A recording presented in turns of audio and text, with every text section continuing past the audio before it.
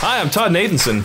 And I'm Danny Roth. And this is Song vs. Song, and we are taking today's episode in a bit of a different direction.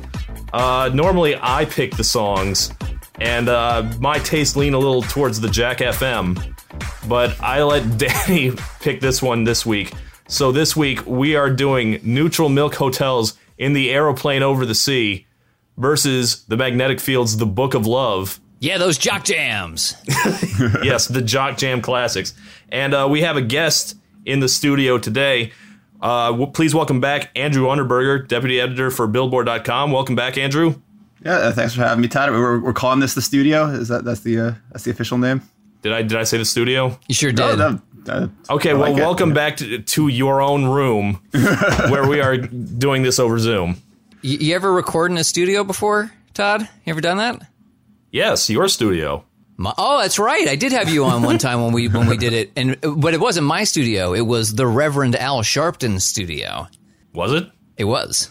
Yes. I did not know that. Mm-hmm. That's many moons ago when I had a real job. We recorded in a studio on whatever floor that was at 30 Rockefeller Plaza, and it was technically at the time run by the people that take care of the Reverend Al. Well, if you ever see the good Reverend again, tell him thank you for letting him use our studio. But we're stuck in our homes now, and we're going to talk about some indie rock, some late '90s indie rock.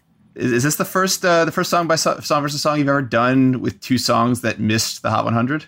Yes, I'm pretty sure. Like the indiest we've ever gotten is we did Take Me Out versus Float On. Yeah. And those are giant hits. Everyone knows those.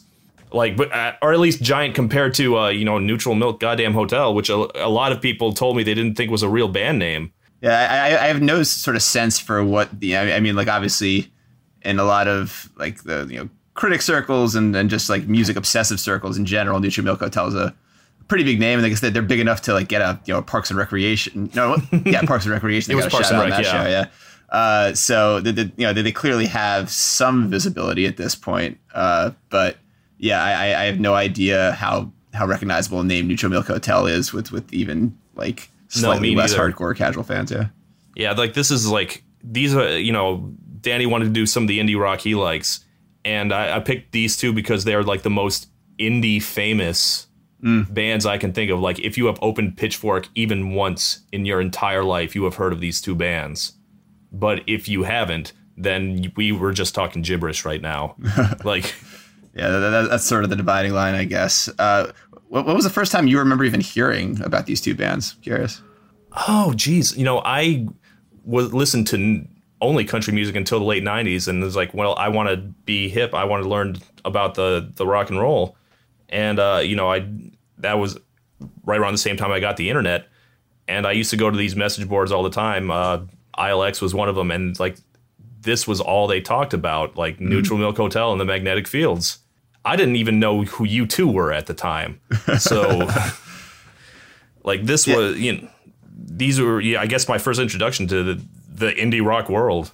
Yeah, this is sort of a snapshot, these two albums, of like the web board era as being a relevant thing in indie music culture, I guess. Like, that definitely, I was aware of both of these albums, I think first through Spin Magazine, like gave a very glowing review to 69 Love Songs and the Magnetic Field 69 Love Songs, where the song comes from. And it was on their like best albums of 1999 list. And In the Airplane Over the Sea was on their best 90 albums of the 90s list, which was like a very big critical source for me when I was first getting into music beyond radio and MTV and stuff. But even then, like they just sort of, they were kind of on the fringes of like mainstream music criticism, but it wasn't until Pitchfork started to become like a very big part of music culture. And I remember like on the Pitchfork web board that I frequented at the time. They had a web board? Yeah, I think it was called something Pitchfork related at first, and then it became something called Hipinion, like Hip Opinion. I remember Hipinion. It was a ghastly place. It was an awful place. Yeah, but if you were a serious music fan that wanted to talk about bands like this with other serious music fans, it was one of the only kind of available outlets at the time. And I remember like kind of early in my tenure there, they did a favorite albums poll that everyone involved sent in their favorite 10 albums they ranked or whatever. And I think in the Airplane Over the Sea, which was an album I had barely heard of at the time from that spin list, I think it was number 3. It finished on that list of like an all-time albums list, like behind the Beatles and Radiohead and then Neutral Milk Hotel. So that was kind of like the first sense I had that this was an album that had a sort of outsized importance for a lot of people, and 69 Love Songs is the same sort of thing. Well, we've talked about how we got to this. What's your pick? Actually, Danny, why don't we start with you, because this was your idea, and you haven't really said anything yet. Yeah. Well, first of all, I had the way that I came to the songs has nothing to do with the internet, which I feel is like everybody else, is like a music snob that read a magazine or went to Usenet or whatever. But for me, both of these albums, both of these bands, were just related to people that I knew. Magnetic Fields is a band that my friend Nick really loved, and I got into through him. And I got into Neutral Milk Hotel because I was working in the back room of a Blockbuster for a friend of mine, and he had hired this random woman who had I'd never met before. This was like a place that I traveled really far to work to as a favor for my buddy, and she was like, listen to this stuff. And we were friends within, I think, the first shift that we worked together. And this was one of the albums that she was obsessed with at the time. Which one? Airplane Over the Sea. Although she played me Song Against Sex first, which is on Avery and Island, which is the album before. So that was, I have no, it had nothing to do with music snobbery, me getting into any of this stuff. It was just, I had friends that knew good music and were like, listen to this. And that was the end. This is also probably an unusual song versus song for you guys, because this is a sort of rare example of two songs that really just cannot be separated from their parent albums. I could probably count this is more of an album versus album, really. Yeah, it is. I could probably count the number of times in my life that I've heard either of these songs outside of their album context on one hand. They're very much parts of a larger whole. Yeah. Well, I was not real. I didn't listen to them as albums until fairly recently, I want to say, in the last 5 years or so. And I think, in preparation for this was the first time I listened to all 69 Love Songs. Yes. Over the course of several days, but I'd never actually listened to it as an album, honestly. Which, I feel like now that I have, I definitely feel like I missed something with 69 Love Songs, because that is something that is definitely more than the sum of its parts, and it's got a lot of parts. Yeah, a 69 track album you shouldn't be able to call that a perfect album. I do think that is a perfect album, not because every song on it is great. Obviously there's peaks and valleys and quality of songs that you wouldn't necessarily ever want to listen to outside of the album, but the pacing of it and the sort of grandiose nature of it, where it does feel as close as 20th century art probably ever came to making it sort of this definitive comment on the love song and definitive sort of representation of it. It represents not just different perspectives on the love song, but different dozens of different genre takes on it, dozens of different structural takes, perspectives from men singing about men singing about women singing about men, women singing about women, bisexual love songs, gender fluid love songs. It's just a really incredible achievement. And the songs that aren't as strong as The Book of Love and other kind of obvious highlights, they still sort of add to the fabric of the album in a really inextricable way. And I for such a daunting listen, it's one of the albums I probably listened to the most in my life. I used to make a point of listening to it every Valentine's Day back before I had any sort of actual connection with Valentine's Day as a romantic entity. So that was sort of my a yearly tradition. But to me, it's although it's a challenging listen, it's never a difficult listen. It's really just a great album. Yeah, the only really challenging thing about listening to 69 Love Songs is its length. It's not they're love songs, They're some of them very short. Well, can I ask you this? I was going to ask which would you pick, but first I want to ask you, did I pick the right songs from these two albums? Because this did come up when I was discussing it earlier I think both of you, really. These are the two songs I think of first. And also, they do have the most Spotify listens, so I was like, yeah, I got this right. But you straight up told me, was like, no, the song from In the Airplane Over the Sea is Holland 1945. Absolutely. Oh, yeah, see, both of you said that to me. Oh, yeah, so I mean, for me, Holland 1945 is the song. I mean, maybe it's helped by the fact that it does stand out kind of apart from the rest of the album more than I think In the Airplane Over the Sea does, because it's a very like punchy and sonically like it sounds like the single to me. Like obviously none of these songs got anywhere near radio or MTV or any other sort of pop culture like context at the time. But if you were to like if you were to submit one song to try to get to play between the New Radicals and Semisonic on 1998 alternative rock radio, to me it would have been Holland 1945, and that's also just the song that like I feel sort of exists outside of the album the most. It's the song that like you could recommend to somebody and they wouldn't necessarily need the deeper context of Neutral Milk Hotel. It's just kind of an accessible, poppy rock song.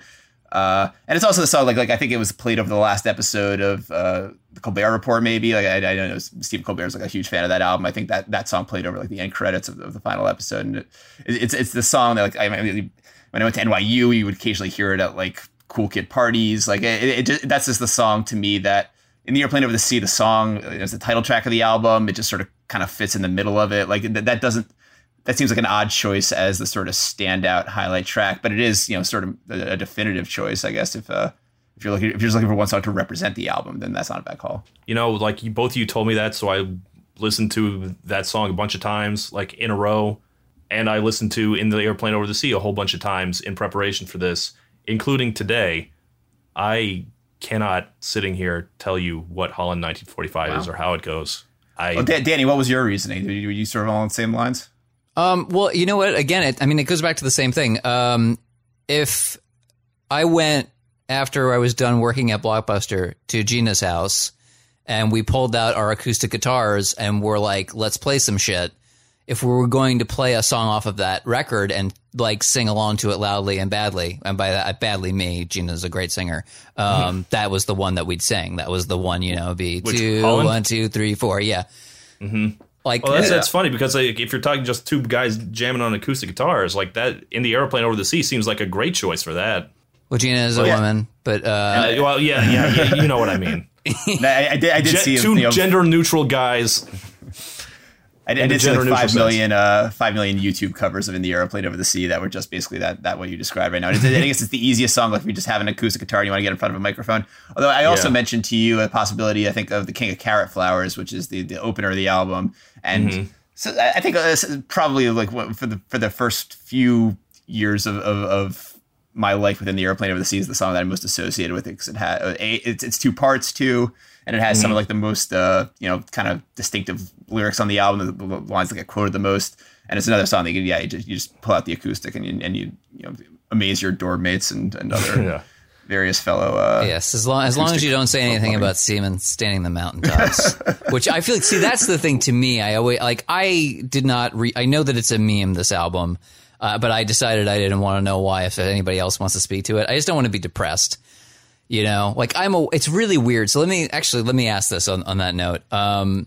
It seems to me, the little bit of research I've done, is that now with many, like a couple decades worth of hindsight of this album coming out, it seems as though the way that people view In the Airplane Over the Sea is this. If you say this is your favorite album, it's kind of like saying that you really love Holden Caulfield and The Catcher in the Rye is your favorite book. Yeah, that's the impression I've gotten. In fact, there was one person on there, and they admitted this isn't a perfect comparison. Someone else compared it as like saying you really love In the Airplane Over the Sea is like saying you really love Fight Club. Like, it's like, yes, I also love Fight Club, but I think I'm going to stand a little further away from you now that I know that about you. Yeah. I've seen people say that like it's kind of perpetually for younger people, for like people in their teens and 20s. So, I would say I listened to it obviously for this, through the whole thing, and I still love it, but I love it in that way that when I was, 20 something and heard it for the first time, that part of me loves it forever. But like, I don't. It's like, just like if I watch a show that's about teenagers on the CW, I can still enjoy those shows, but I don't enjoy them in the I am deeply connected and relate to you entirely, give me the feels teenagers kind of way. It's interesting that, I mean, you guys are both right that obviously there's a lot of teenage appeal to this album, and that is sort of the time in your life that you're supposed to connect to it the most. And I certainly had friends in high school that had like very, very deep emotional connections to that album. Like, I remember one of my friends was a writer at the time, and he was a huge fan of this album. He wrote like when we both wrote for an online publication called Stylus Magazine, and he wrote like a first person essay about his experience with that album. I like learned more about him as a person from that essay than I did in like years of talking to him just as a friend.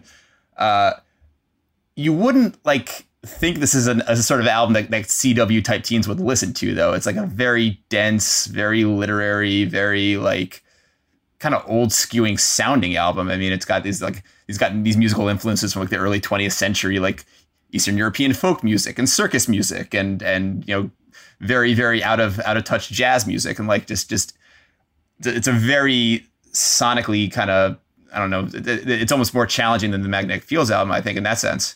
Yeah, that's like a musical saw on there. Yeah, the singing saw. Right? Gotta love that. Yeah. But yeah, and it's lyrically obscure. It's not like an emo album. You wouldn't like confuse this for Pinkerton or, you know, Jimmy Eat World or something like that. But you're right. It does have this kind of rawness to it, this sort of emotional and lyrical rawness to it that does seem to connect most when you're a teenager and kind of feeling those sort of raw, more visceral emotions, and B, when you're sort of starting to flatter your own sort of intellectual vanity and you're kind of getting into albums that are a little bit deeper and a little bit more literary. And, you know, I think maybe even a better comparison from the film time than Fight Club might be like the Royal Tenenbaums, which also has that sort of aspiration to like yeah, you know, deep literary density and sort of like it's a sort of thing that you get into when you're first starting to realize that there's a layer of art that goes deeper than just the stuff that you see in, you know, in multiplexes and here on the radio. Like, yeah, I could absolutely buy that this is April Ludgate's favorite band. Yeah, that was a nice little character. Oh yeah, I feel really called out right now. I love that movie too. It's not like I don't think either this album or that movie are embarrassing in retrospect, but it does. Definitely when you think it's like the most profound sort of, you know, artistically rich sort of art that exists, then you sort of look back on that now and you're like, yeah, well, maybe, but also maybe not. Yeah, I went back to like Pitchfork's retrospective review of Neutral Milk Hotel, and they made a point. It's like how un-90s that album is. Sure. Oh yeah, very much so. Like, you know, Holland 1945 and the Airplane Over the Sea, those are inspired by the Diary of Anne Frank. And he's like, talking there about Jeff Mangum, and he was like how moved and touched he was by the Diary of Anne Frank. And he was like, the book we all had to read in 8th grade? Like yeah, it's like I wrote an album about Flatland, man. It just really got to me. Yeah. And the most teenage thing about this album is kind of maybe how unafraid it is to be embarrassing. Like, there are a lot of those sort of very, very deeply uncool moments on this album, and there's that's why it's a pretty polarizing album, even among like indie rock fans. There's certainly a large faction of music critics and other general like tuned in listeners that really can't stand anything about this album and think it's incredibly overrated, don't understand the cult behind it, anything like that. But it's also a reason why it has fans that, you know, is the kind of album that if it's your favorite album that you can almost develop an entire personality just around that. There's only so many albums like that exist. Yeah. Like if we're going to do the compare contrast thing, I think that's the big difference between Mangum and Merritt here. Stephen Merritt, who's the lead singer or, you know, lead songwriter of the Magnetic Fields, is that the 69 Love Songs feels, I don't know, not 90s ironic because that's something different, but there is something very arch and I don't know, sarcastic maybe. I don't quite know how to put it. It's he's got a very Morrissey more type, sardonic than sarcastic. Maybe? Sardonic, that's a good word. Yeah. Like, look at all the vocabulary words we have to pull out to talk about either of these two albums. But different fare than Ghostbusters versus Men in Black. So different discussion, different framework. I just wish that Jeff Mangum could be a guest so that we could ask him the all important question that I know that everyone has been wanting to ask him, which is, do you think Anne Frank was a believer? Simpler times. Anyway, all right. So I wanted to sort of float one thing that I thought while I was going back and thinking about these two albums side by side, which is that I think that they make sense together, right? To match them up, and yet what I like you play them about back to back, they do sound like part of the same scene. Even though, like, if you played the entire albums back to back, they feel very different to me. But these two songs in particular. But think about how opposing they are in this way, especially if you're thinking about the two songs on the two albums, I guess. Because, like, on the one hand, you have an album that is about a dream a man had after reading the Diary of Anne Frank and getting so emotional that he imagined a whole concept record about going back in time and saving Anne Frank from the Nazis and just loving her forever.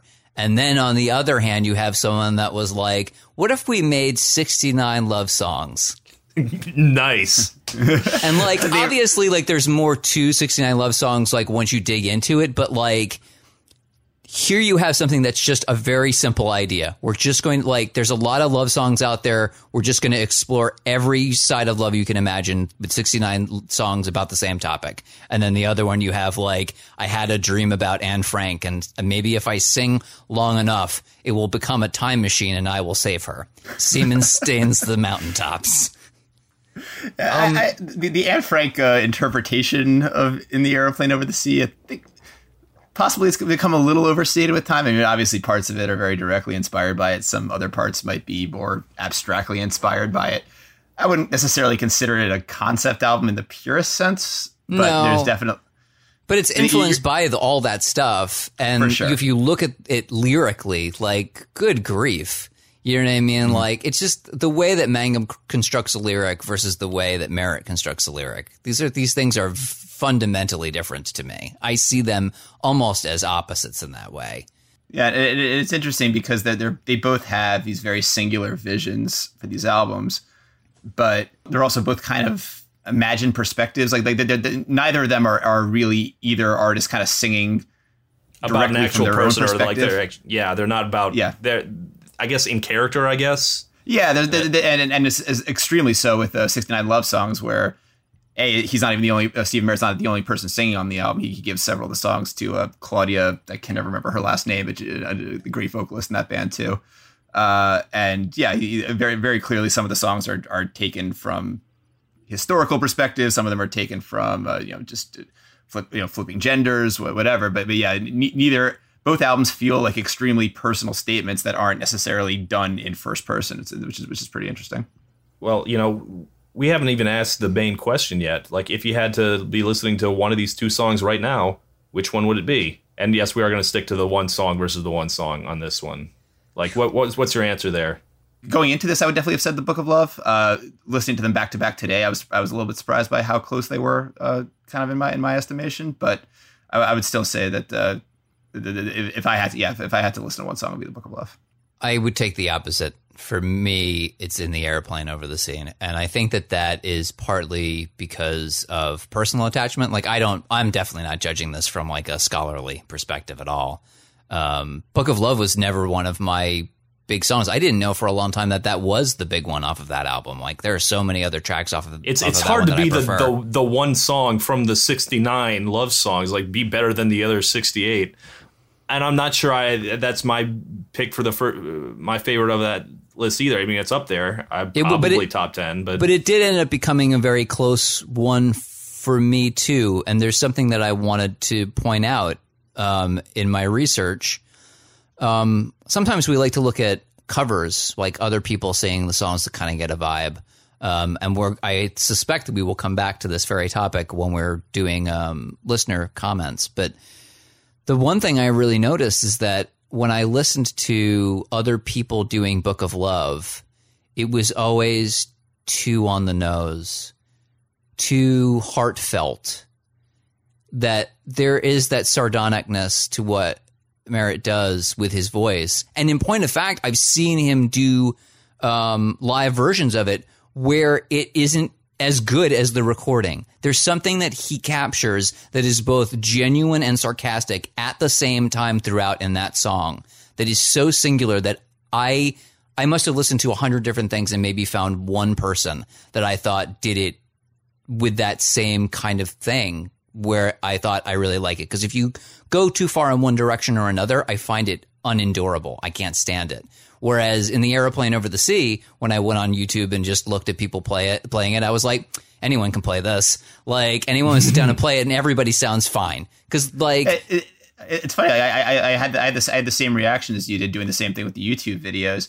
And if I had to guess, I would have really thought it would be the opposite, because the lyrical vision of the Neutral Milk Hotel album seems so much more specific to me, and so much more like so much harder to adapt to a cover, I would think, just because it seems so singularly Jeff Mangum.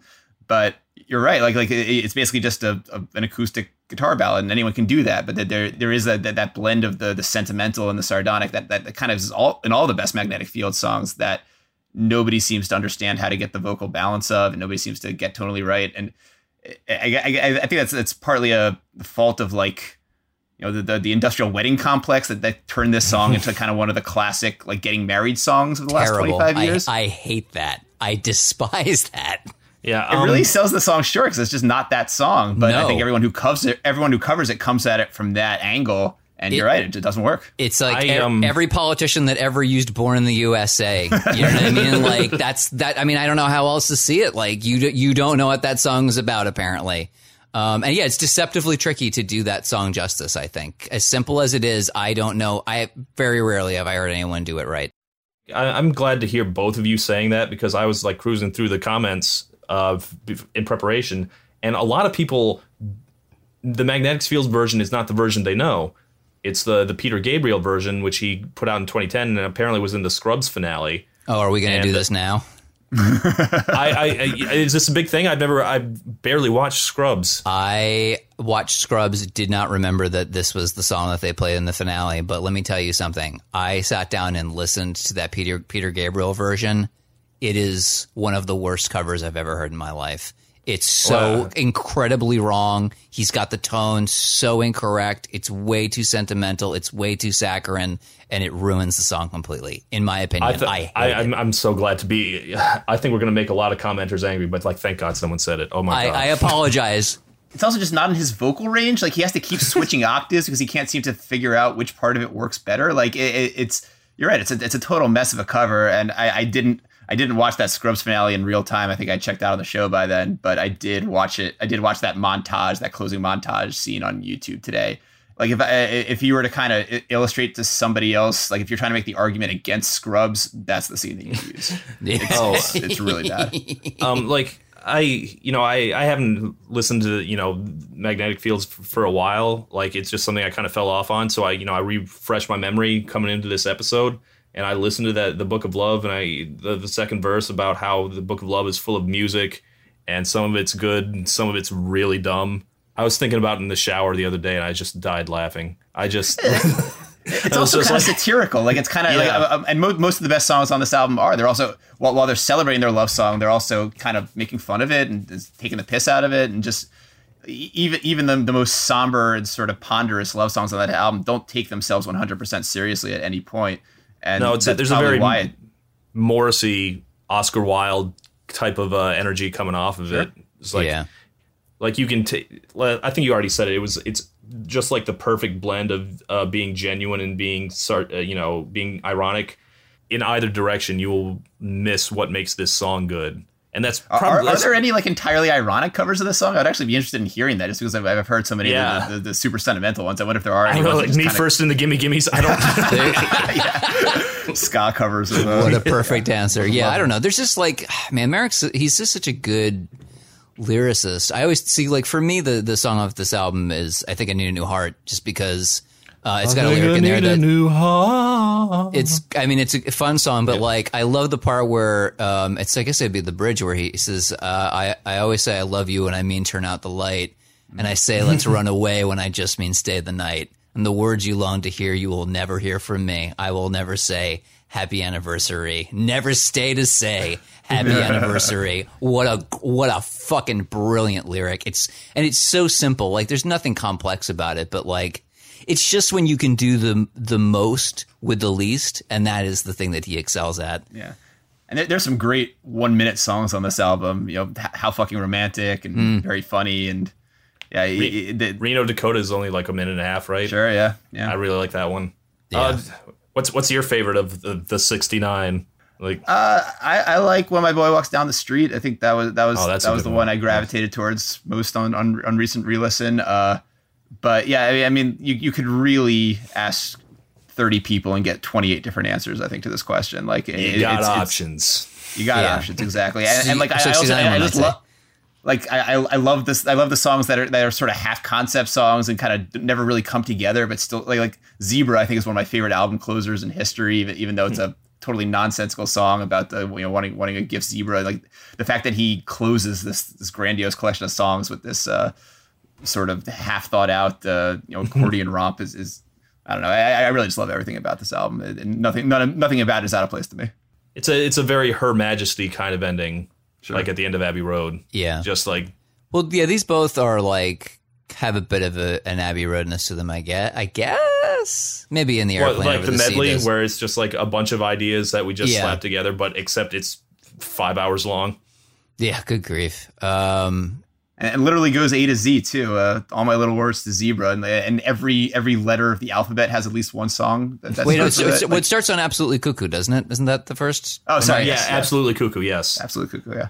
Well, actually, no. Good grief. Double A to start. Yeah. Okay, can I ask a question? I actually did something I've never done in my life in preparation for this, which is that I listened to Neutral Milk Hotel and Magnetic Fields songs that are not from these two albums, which I feel like is going above and beyond.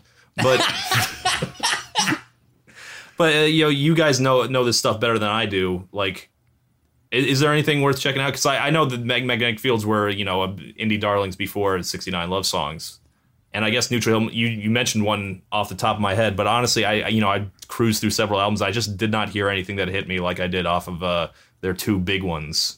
Yeah, I mean, Stephen Merritt might be kind of cursed by his own prolificity, amount of prolific. Yeah, I know the Magnetic Fields is not the only thing he does. Yeah, so it's the Magnetic Fields, it's the Sixth, it's the Future Bible Heroes. I think he has some stuff under his own name. Like, he's got solo albums.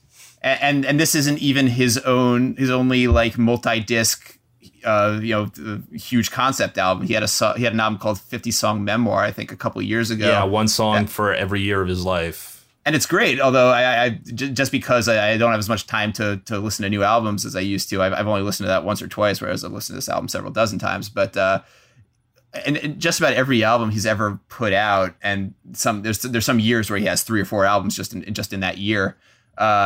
Almost all of them have at least 1 or 2 songs that are kind of spellbinding to me. But the problem is that there's just so many of them, and not all of them kind of cohere the way that this one does. And there's not like an easy cell line to it that there is with 69 Love Songs.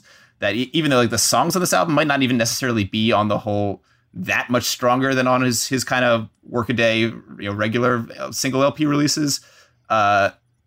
But there's just such an obvious hook to this album, and it's so brilliantly put together that it seems like he only has this one great album, and the other albums are just kind of addendums to his discography. But it's hard to know even where to start recommending non 69 Love songs of his. You almost need like a 50-track Spotify playlist or something.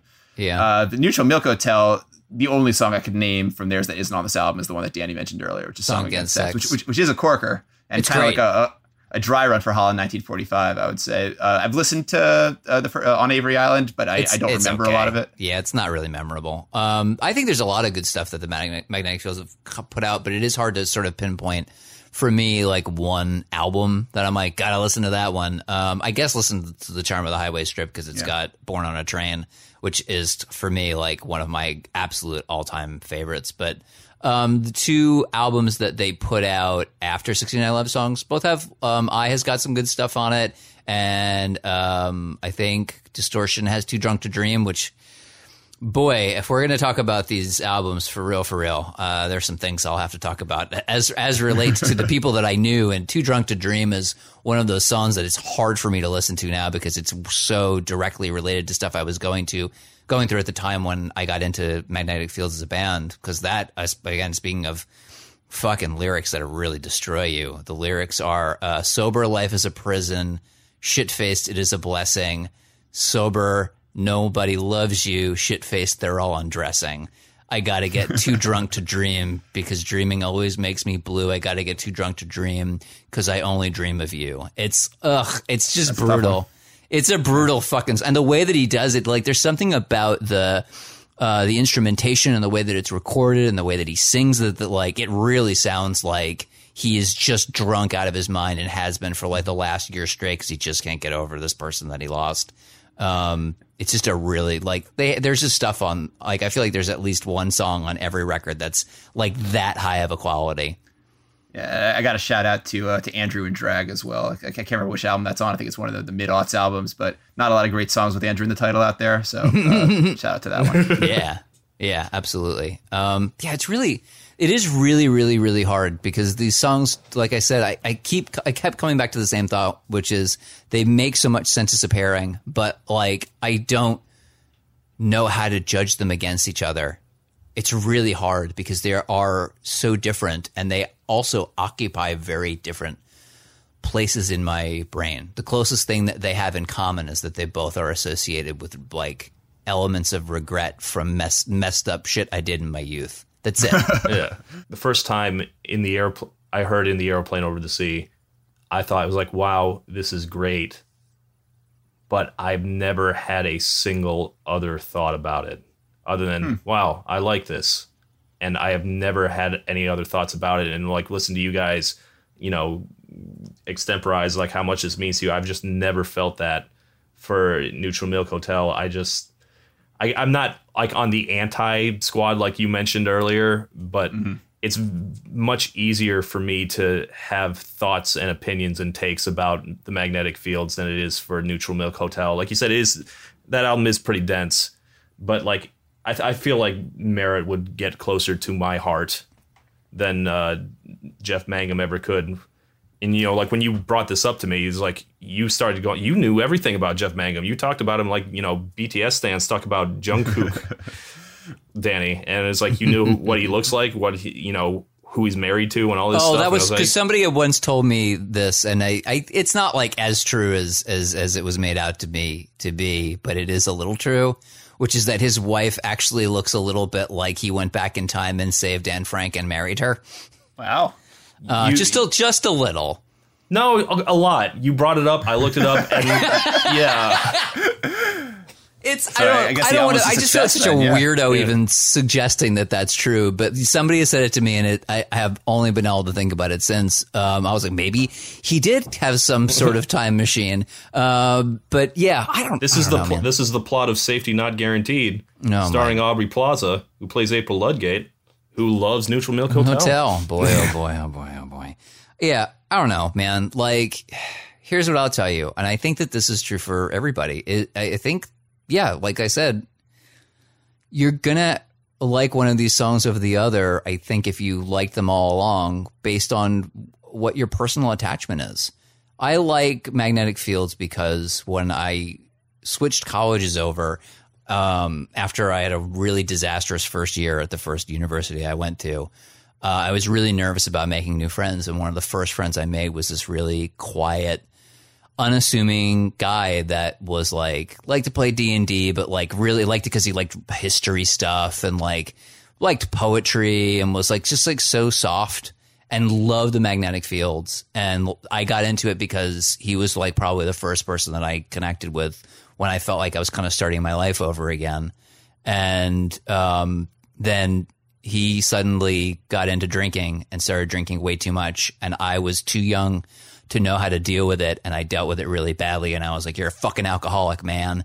And like we didn't talk for years about it, and like all of Magnetic Fields is wrapped up in that. Oh, is that who we were talking about? I thought we were talking about Neutral Milk Hotel. I'm so no, this is Magnetic. That's why Too Drunk to Dream has like a really weird sort of, because he would get drunk at a bar, and like when we'd leave, like he'd like put it on like the car radio or whatever, and like and like scream it at us. And it was just, and like it was all our failings. Like he had just gotten into a spot, and I don't think any of us as his friends really knew how to deal with it. And so Magnetic Fields, that's what I think of when I think of that. And when I think, that's a funny thing that, you were just saying about you had a friend who wrote an essay about Neutral Milk Hotel and like was extremely revealing. And Danny, you just told us all that. Like, and I was reading the comments. It's like, I was worried no one was going to have opinions on this because, this isn't Ghostbusters versus Men in Black. Who knows these songs? Well, it was like, it's one of those things where if you do know it, you have very, very strong opinions about it. It's like, and a bunch of people jumped in. It's like, I've never commented before, but I'm commenting on this. And it kind of goes back to Danny was saying about how like he associates this album with certain people. Like these are both kind of, I don't know, like Flag in the Sand albums. Is like if you met somebody and you were looking through their CD binder, because this was still that era, and they had one of these two albums. Yeah, they had one of these two albums in their collection. Then you kind of sort of already knew that you were going to have a sort of kinship with them. If you were also one of the people that was into one of those two albums, they were because it wasn't an album that anyone kind of casually stumbled upon in either case. Like it wasn't like, oh, I saw their video when it was a buzz clip on MTV, or like, oh, I saw it had like a good review in Rolling Stone or whatever. Like these were albums that like they kind of said something about you if you were into them. So you could kind of, back when you sort of made friends by having similar taste in music with people, you could kind of identify your people through these albums. And that was kind of a powerful thing at the time. Yeah, like something happened like that with me the other day. They mentioned Yo La Tengo, and I was like, oh, what's your favorite Yo La Tengo song? And then they just kind of, oh, you like Yo La Tango? And then, yeah, speaking of people who I could have put it up against Neutral Milk Hotel. But their careers, I mean, their careers actually like the sort of photo negative of Neutral Milk Hotel. Like, whereas Neutral Milk Hotel had this one album that sort of this became this totemic thing that their entire artistic identity was based around. Yo La Tengo have been consistently putting out good albums for 35 years. And like they have no career peaks and valleys. There is no sort of ground swelling of cult appreciation. They'll never be mentioned on Parks and Recreation. Like they just are always Yo La Tengo, and it has a low ceiling, but it's also about as bulletproof a sort of identity as a band can have. Yeah, like both the Magnetic Fields and Neutral Milk Hotel showed up on that Rolling Stone 500 albums list they put out a couple months ago. Not very high. I'm pulling up. Yeah, the Magnetic Fields is the 406th greatest album of all time. And yeah, too low.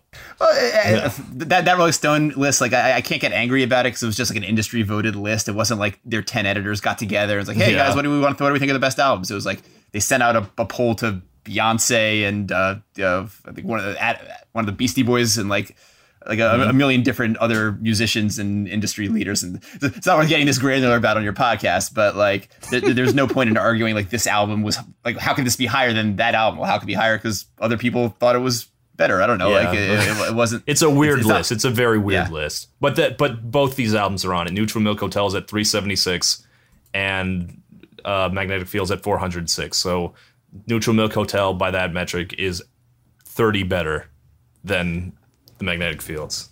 Although I should say I am sort of, I don't take umbrage at them not being higher, but I am sort of surprised that they're not higher because they are two albums who I feel like their reputation hasn't really been lost over time. I mean, obviously, like if you're thinking about like what's relevant in music today, it's not like chamber pop or Elephant Six derived indie rock or any of the sort of genres on these albums. They're not that, especially the Magnetic Fields one. Like, I don't know. I feel like if I turned on indie rock, I wouldn't be surprised to hear Neutral Milk Hotel or Magnetic Fields, I guess. Sure. Well, yeah, sure. But I'm just saying, like, they're not like what's cool right now is not bands that take influence from Neutral Milk Hotel or Magnetic Fields. But I only say that to say that despite that, like, I think these albums still do sort of stand out as kind of essential albums from that period that aren't necessarily tied to that period. It's not like I'm surprised. I imagine that at least one Pavement album finished higher than either of those. And the Pavement, also like a great 90s indie rock band, they sound sort of very, very like a sort of definitively 90s indie. Like when you think about what 90s indie sounds like, you think of Pavement. Yes, I do. Things sort of evolved from that, but like but it's not like you can't listen to that album and not think that it came out in the 90s. You can listen to these albums and they sort of exist in a world by themselves on their own plane. They're not tied I agree, to a scene. Absolutely. These are very timeless albums. Like you said, Neutral Milk Hotel sounds like it could have been made in like 1903.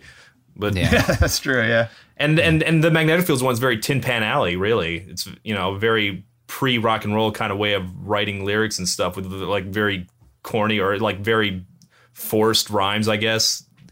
Yeah, and he's like a huge Cole Porter acolyte and like yeah, loves old Broadway, and it is interesting that they both are kind of albums that take a surprising amount of influence from the first half of the 20th century at the very end of the 20th century. There weren't a lot of other albums from that period that you would say did that. Okay, good. So that means it's a good matchup, because I wasn't sure about that. But and we never actually answered about this being the song from the Magnetic Fields album to go with. I think it is, even though it might not be any of our favorites, and it might not necessarily be like, I don't know, musically representative of the exact average sonic identity of that album.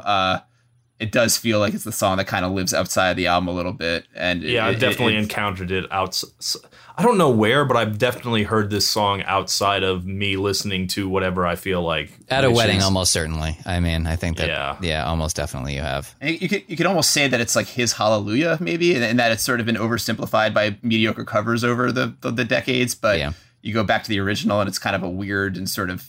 He's got a voice like Leonard Cohen, too. So he's got a very similar singing voice. You guys came on separate things, and I honestly don't know which one I'd pick. I really don't. All right, I really love both these songs. I'm gonna make one last play for In the Airplane Over the Sea, because I feel like I haven't yet. So this song and this album, right? Like, people often will talk about some of the weirder lyrics as Seaman Stands the Mountaintops, and there's weird stuff that's kind of like As Your Mouth Moves in Mine, Soft and Sweet. Like I never, when I liked it, connected it, despite that stuff, with a sexual type of love. And the reason for that is, and the reason why I like that song, is that when I worked at the Blockbuster and I met Gina, right? We had this connection immediately. But it wasn't like a rom-com, like Boy Meets Girl, you like this album too, and then they go off into the sunset together.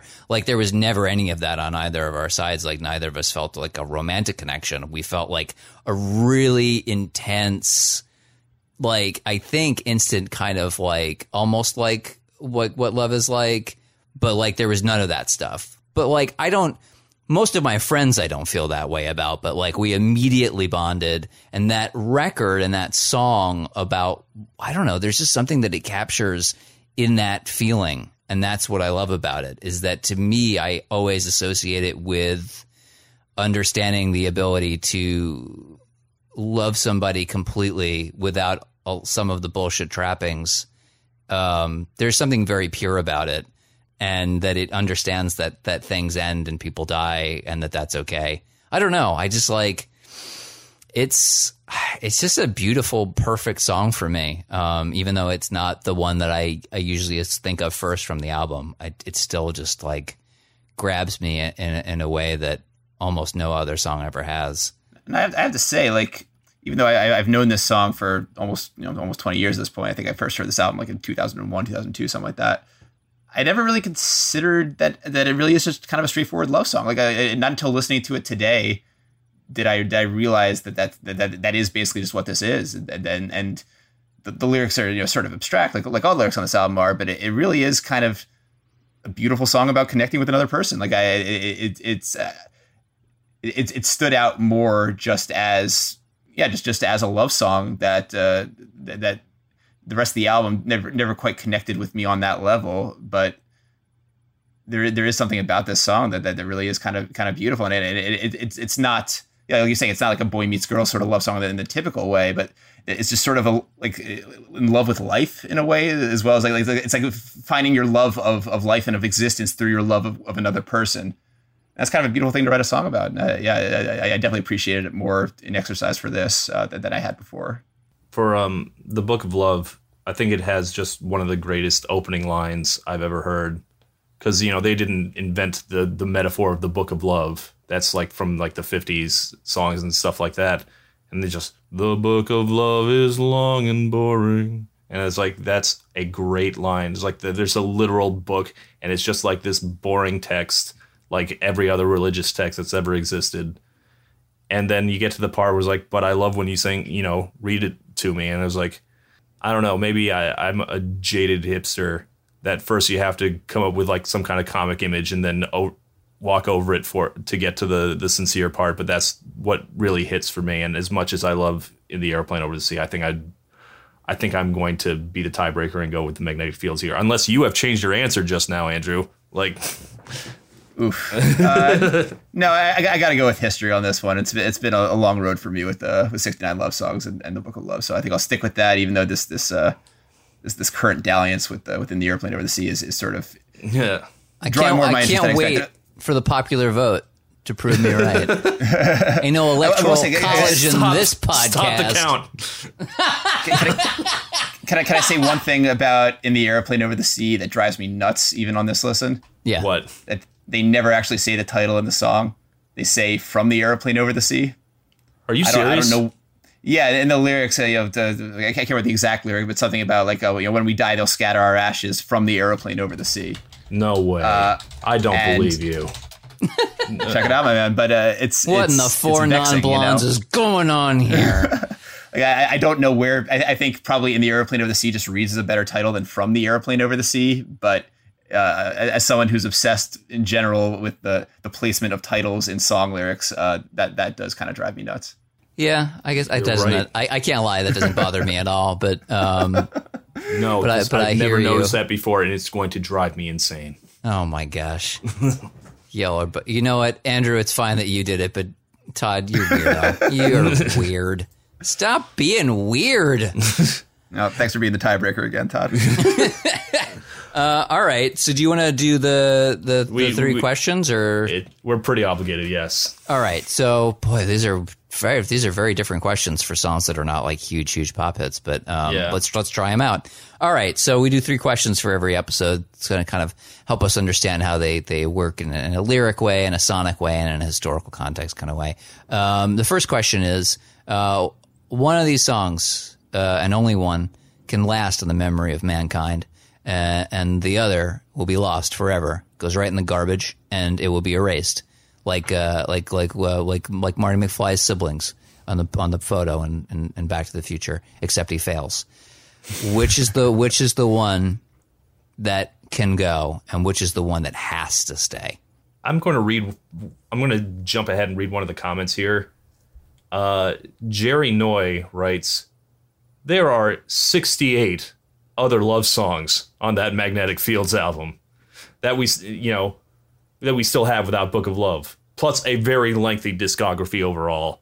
But In the Aeroplane Over the Sea is definitely missing something without the title track. That's a pretty good comment, I think. Who said that? Did we that's say funny, their name? I was going to say the exact opposite as my reasoning for why the Book of Love is the answer. Like, to me, even though there are 68 other love songs on this album, there's only one that would be this kind of like oft-covered, oft-wedding song. Like, this is that song. It does kind of have this sort of weight to it that even most of the other best songs of the album don't have. And I do think that In the Aeroplane Over the Sea, while it's probably a highlight on the album, there are other songs on it that kind of come at the same sort of material from similar sonic and lyrical perspectives. Like, if you were to, if you could just kind of, close the gap on this album that within In the Airplane Over the Sea, the song with "Oh Comely" or "Two-Headed Boy" or like one or two other songs of the album, I don't think you're losing a ton of the album's core identity. I think you're losing a lot from 69 Love Songs. I completely disagree. I see the exact opposite of that. For me, it's like I said, Book of Love was not even like it's great. Don't get me wrong, but there's so many other tracks on that I really love. Whereas if I listen to In the Airplane Over the Sea, I'll just listen to the whole thing straight through. And I think every single one of those songs kind of links arm with the other. And I think if you take any one of them away, even one of the less strong ones, the whole album is knocked down considerably. I think you need every single one of them because there's only 11, and one of them is an instrumental. Like, I think that every last one of them is necessary, and I cannot imagine any one of them going away. Thing. Like, the Book of Love exists outside of that album in a way that In the Airplane Over the Sea does not. So if you lose that, you lose a lot besides just the album. But if you're just looking at just the albums, then 68 love songs is fine, but In the Aeroplane Over the Sea is not. So I see exactly where both of you are coming from here. Maybe the answer is just that if we lose the Book of Love, we also lose all the covers of the Book of Love, so maybe that would be the greater good anyway. Yeah, seems like a win for me. I'm really sorry, all you commenters who were brought to The Book of Love from Scrubs and from Peter Gabriel. You are allowed to like that very bad, awful Nightmare cover that makes my ears bleed. You're allowed. That's mean. You're allowed to like it. You're allowed to like I don't know why I'm being such a condescending ass. Like I really aggressively dislike it, and it doesn't mean that anyone's wrong to like it. But gosh, no. I actually, Andrew, I remember you saying once that, speaking of Zach Braff, you also really, really disliked Iron and Wine's cover of Such Great Heights. Yeah, the sort of like straight-faced, folky cover movement of the early to mid-aughts was not doing it for me in general. That was kind of the low end of my, like, that was sort of the moment where I kind of got out of music altogether for a couple of years when Pitchfork started to kind of go too deep into that, like, Sufjan and early Animal Collective and, glad we didn't do a Sufjan type territory. I've come around to a lot of that stuff since, but it just wasn't the way for me back at that time, and I was like, all right, maybe my attention is best spent elsewhere. The sort of the Scrubsification of this song is kind of a shame in general, and I guess if we're to lose that, that's not the biggest loss. Yeah. All right. Second question. This actually is really interesting with these two. You could be a fly on the wall. You could experience the entire process of these songs being created, soup to nuts. And I guess that would mean, in this case, inexorably meaning that you would get to sort of witness the creation of these entire huge and important records. But you can only be around for one of them. What is the one that you desperately want to witness the creation of? If either one, I guess. You know, like, I imagine that the making of In the Airplane Over the Sea is more intricate, I guess, more like doing more interesting things in the studio versus 69 Love Songs, where I kind of imagine it like the Brill Building or like Tin Pan Alley, where you're just like, all right, we need 300 songs by the end of the week. Just, snap them out. Go, go, go, go, go. And I don't mean that in a negative way, but it seems like it's a lot of effort and a lot of writing, but not a lot of focus, I guess. Which is weird, like that. Now that I say it outside, that doesn't sound right at all, because those songs are, very different. It's all 69 of them are very different from each other, but there's so many of them. That's like, and because they're written in such like a Tin Pan Alley style, that's just kind of how I imagined they got written. Apparently, a lot of the songs for this album are kind of written in bars around New York City. Like, I think like the idea for the album came to him when he was in a club. I think it would be kind of interesting to see the inspiration for some of these songs. I think more so than it would be to see the actual recording and production of them. And one thing we haven't really talked about with Neutral Milk Hotel is that it's a pretty sonically marvelous album. Like the sound of and this song in particular with the horns and the singing saw. And just the way it kind of slowly builds from just an acoustic ballad to something pretty majestic by the end of it. It's a very impressive album. I think that the producer and like arrangers of it probably don't get the credit that they deserve, just because it is seen as such a singular vision of Jeff Mangum's. So I would love to see. I would love to actually see the song come together as like a full production. I think more for the Neutral Milk Hotel song. And another thing about the Magnetic Fields is that Stephen Merritt is kind of notoriously cantankerous as a person. He's a famously terrible interview. He doesn't like talking about process. I don't think he really invites other people into his process easily. So I don't know if necessarily being a fly on the wall for that would be that interesting. I think a lot of it would just be happening in his own head. For a different project, I was researching the history of, rockism, poptimism, and all that. And one of the things that got brought up was Stephen Merritt in 2003 just like saying, like, I hate hip hop. I hate all of it. Like, he's definitely a person. Like, it's good that his whatever fame he had predated Twitter. You would not want that guy on Twitter. Like, he would be a nightmare follow, I think. Yeah, there's no way. I would say also for me, just Airplane Over the Sea, and this is maybe a little bit of a cheat as it often is.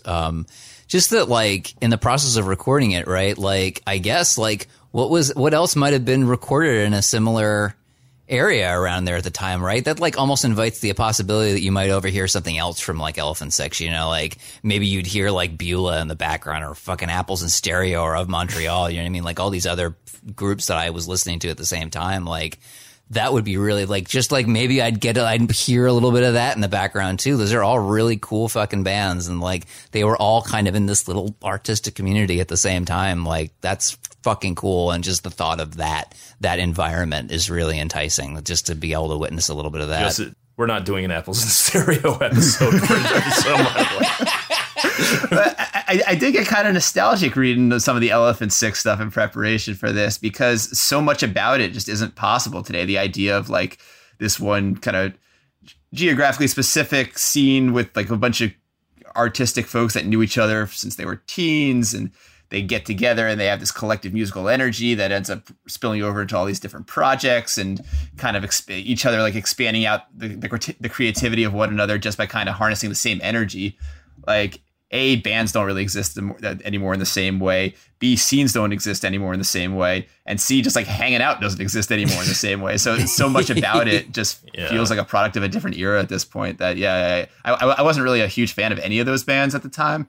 And even since, like, it's not really what I would consider my indie sweet spot, but I did kind of feel like a fondness for that moment, which is so kind of lost in time at this point. All right. Third question. Yes, the most important question in the history of the world, and actually I think really fucking great for this. Yeah. Now that I'm thinking about it, I love discovering things in my mouth rather than in my mind. William Shatner, thespian, somewhat heroic guy unless you look at him on Twitter, and then truly the enemy of the people. But musician? ? Sure. Can do a Shatner version of one and only one of these songs. And so I put it to you, too, gentlemen. Which song must be shat upon? This is the most obvious one yet. Like, really? I think William Shatner could not only do a good cover of Book of Love, I can't think of a better song for him to cover than Book of Love. It is just so perfectly in his wheelhouse. I think it would be like unironically good. Yeah, I guess Airplane Over the Sea is like too much. I'm actually going in the Airplane Over the Sea because so many of the lyrics of that song are kind of spoken as pronouncements. Like, what a beautiful place. Like, I can kind of see him sinking his teeth into that. Like, boy, that's a really good point. This is the declarativeness of certain lyrics in there. Yeah, man, maybe Book of Love is too easy. We've gone down that road before where it's just too obvious. I don't know. I still think it's probably right though. I think Book of Love is just, like I agree with you, Todd. I think if he did it, unlike 99% of covers of that song, which are all garbage, I would actually genuinely like the Shatner version of this. And for that, it seems right to me. Certainly. Anyway. All right, let's do some listener responses to this pairing. Todd? James Ritchie writes, longtime listener, I joined Patreon specifically to vote for In the Airplane Over the Sea because it's a life-changing song. There were a lot of comments like this. So maybe we should in fact do this more often because people very much care about this. We didn't get a ton of votes, but the votes are very passionate. We got a decent amount of votes. I'm glad that people did. I'm grateful for every vote. All right. Arizonan Summer writes, thanks for bringing out my inner beard-twirling indie hipster on this poll, fellas. I'll brew a pot of chamomile tea to celebrate. Keep in mind, this is late 90s and early 2000s. It's not hipster, it's scenester. Scenester was the word. Was it? It was. I think hipster had... I think maybe at least an overlap at least. I remember scenester being the thing that like was the insulting thing that we called people in Brooklyn at the time. It was a really brief, like maybe again it was just like me living in New Jersey. Take a drink. That like the part of New Jersey I grew up like was Cabbage Night. The night before Halloween is Cabbage Night, and I grew up in the one little town where that was true. And maybe I was once again the one little town where it was scenester instead of hipster. But for my money, it's scenester at this time. I have to tell a quick story here, which is my first like proper New York experience. I went to a summer program at Columbia in the summer of, at Barnard in the summer of 2002. And I had a roommate who was also an indie rock fan. I probably talked about a bunch of these albums with him. But he was obsessed with the idea of going to Williamsburg, Brooklyn, which he kept calling the hipster capital of the world. I don't think that he even really knew what that meant. I certainly didn't know what that meant. But he knew it was like, oh, it's the place to be. We got to go to Williamsburg. So one night we went to Williamsburg, and like all we found were like a bunch of bodegas and like clothing stores, and like definitely not like just the haven of indie rock and like live music and all the stuff that he was probably hoping to find. But he kept like pretending that everything we saw was like super hip. It's like, oh, look at this hip clothing store. Look at this hip bodega. Like, hipster capital of the world. So at least by 2002, hipster was part of the vernacular to the point that high school kids who didn't actually know anything about hipsterdom knew to go looking for it. At the very least. I tell you what, I got taken to Williamsburg in 2013, and oh my God, the beards and sandals. Like I was like, I felt like I was in a different world entirely. All I know is that it's for people that are in their 20s. I am a 40-year-old person, and I can't go to Williamsburg without it turning into a skeleton and falling apart immediately. Okay. Well, anyway. Go ahead. Okay. Light Relentless writes, up until about last year, I genuinely thought John Green made up Neutral Milk Hotel for his novel An Abundance of Catherines. It is a very fake-sounding band name. It's an excellent... If it didn't exist as a real band name, it would have to be a fake band name. You know, I got to be honest. What sounds like a fake name is the novel An Abundance of Catherines. Like, fair point. Okay. Jennifer Bird writes, this is Red Right Ankle by the Decemberists erasure. Oh, yeah. I had considered Decemberists, but... Yeah, we probably should talk about the Decemberists as kind of like the mainstream extension of the Neutral Milk Hotel fandom. Like all the mainstream attention that probably should have gone to Neutral Milk Hotel during their lifetime eventually spilled over to the Decemberists having a #1 album. I think they're a much, much weaker band, and they don't have any of this sort of edge or vitality or sort of like...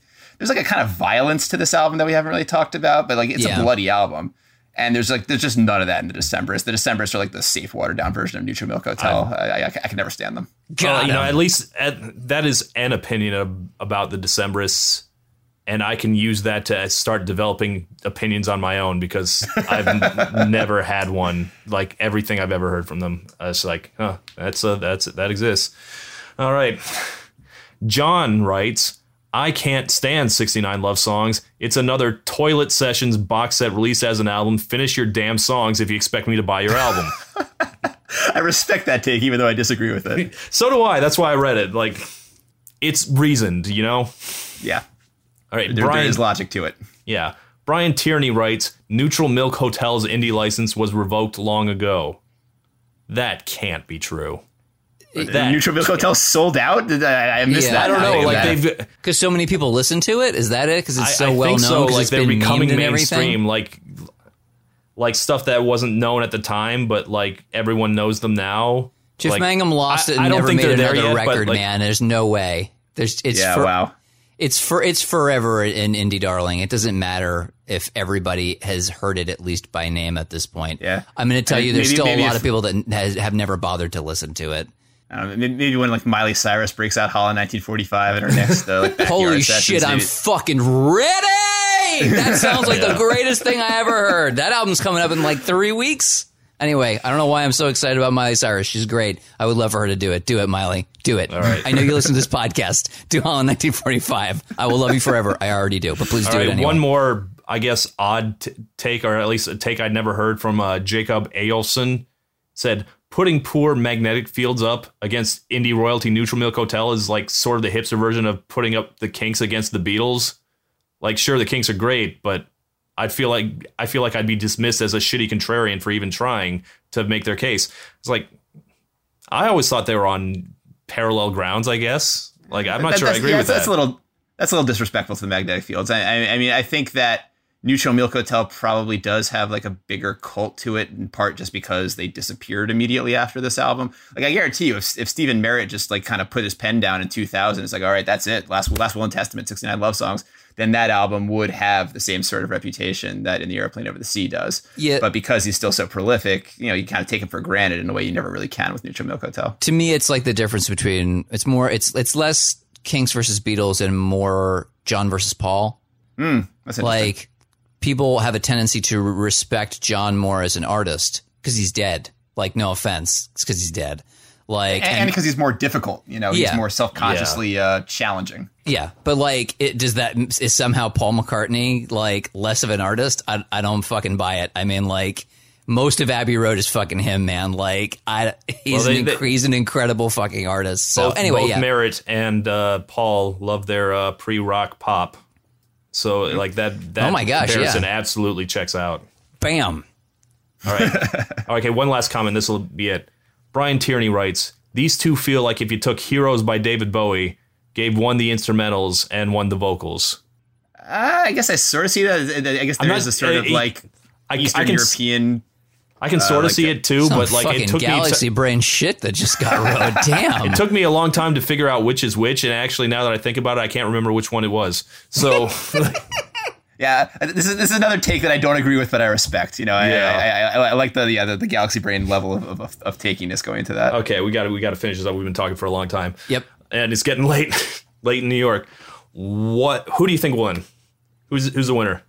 I mean, certainly I would have thought before you read the comments, and now it seems pretty inevitable afterwards that Neutral Milk Hotel probably took this pretty easily. But I do wonder, like, I feel like if you had more, I don't know if you had like a bunch of fans that aren't really fans of either of these two albums or artists specifically, I feel like there's a better chance that they would be familiar with the Book of Love, and maybe a better chance that they would like it not knowing anything more about either two artists. So maybe you could get kind of some casual votes in there, but it does seem like if most of the people that are voting are passionate fans, then it's going to be Neutral Milk Hotel. So what you're saying is you feel like maybe like as we were counting, as we got further in, the mail-in vote said like... Anyway, go ahead, Todd. I'm pretty sure I know what the result is, but like let's hear it. Yeah. Okay, for a total of 269 to 164, which is a lot more votes than I was worried we were going to get. The winner with a 62 to 38% margin is In the Aeroplane Over the Sea. I just like that 69 was in there still. 269, yes. Bam. Oh man, pretty soon 6ix9ine will release 6ix9ine love songs, and oh boy, is it gonna be 69 songs? The great romantic artists of our lifetime. That's gonna be an album that isn't challenging but is difficult. All right, so thank you all for supporting us. All our new patrons who are diehards of either of these bands, thank you for signing up. You can sign up for the Patreon, give us $1. You give us $1, we'll get our bonus episodes. This month we're going to have to release something about UHF. Oh no! How will I live? I'll have to talk about Weird Al, the worst possible thing. Woe is me. Yeah, $20 if you want to do it. You can get you can choose what movie that we do, which we'll be doing pretty soon. We'll be doing the next the next reader poll. And what's the next one? What's the next episode? All right, yeah, I am after this extremely indie episode. I'm tuning back to Bob FM. We are going to be doing Lionel Richie's All Night Long versus Kool and the Gang's Celebration. All right. Because that is the mood I am in. All right. I like that you picked that. I'm going to put it out there. People listen to this episode. If they follow me on Twitter, they already know this, but I'm trying to push Todd to do a animation theme episode at some point in the near future. I think we should do an animation month, Todd. I'm telling you right now, where we do an East versus West. He literally pulled out a hammer, folks. He pulled out a hammer. You can let me have my way occasionally. Hey, look how well. See, it worked this time. I'm right about things sometimes. All right. Okay. I think. Thank you so much. Thank you. We'll see you next time. Bye.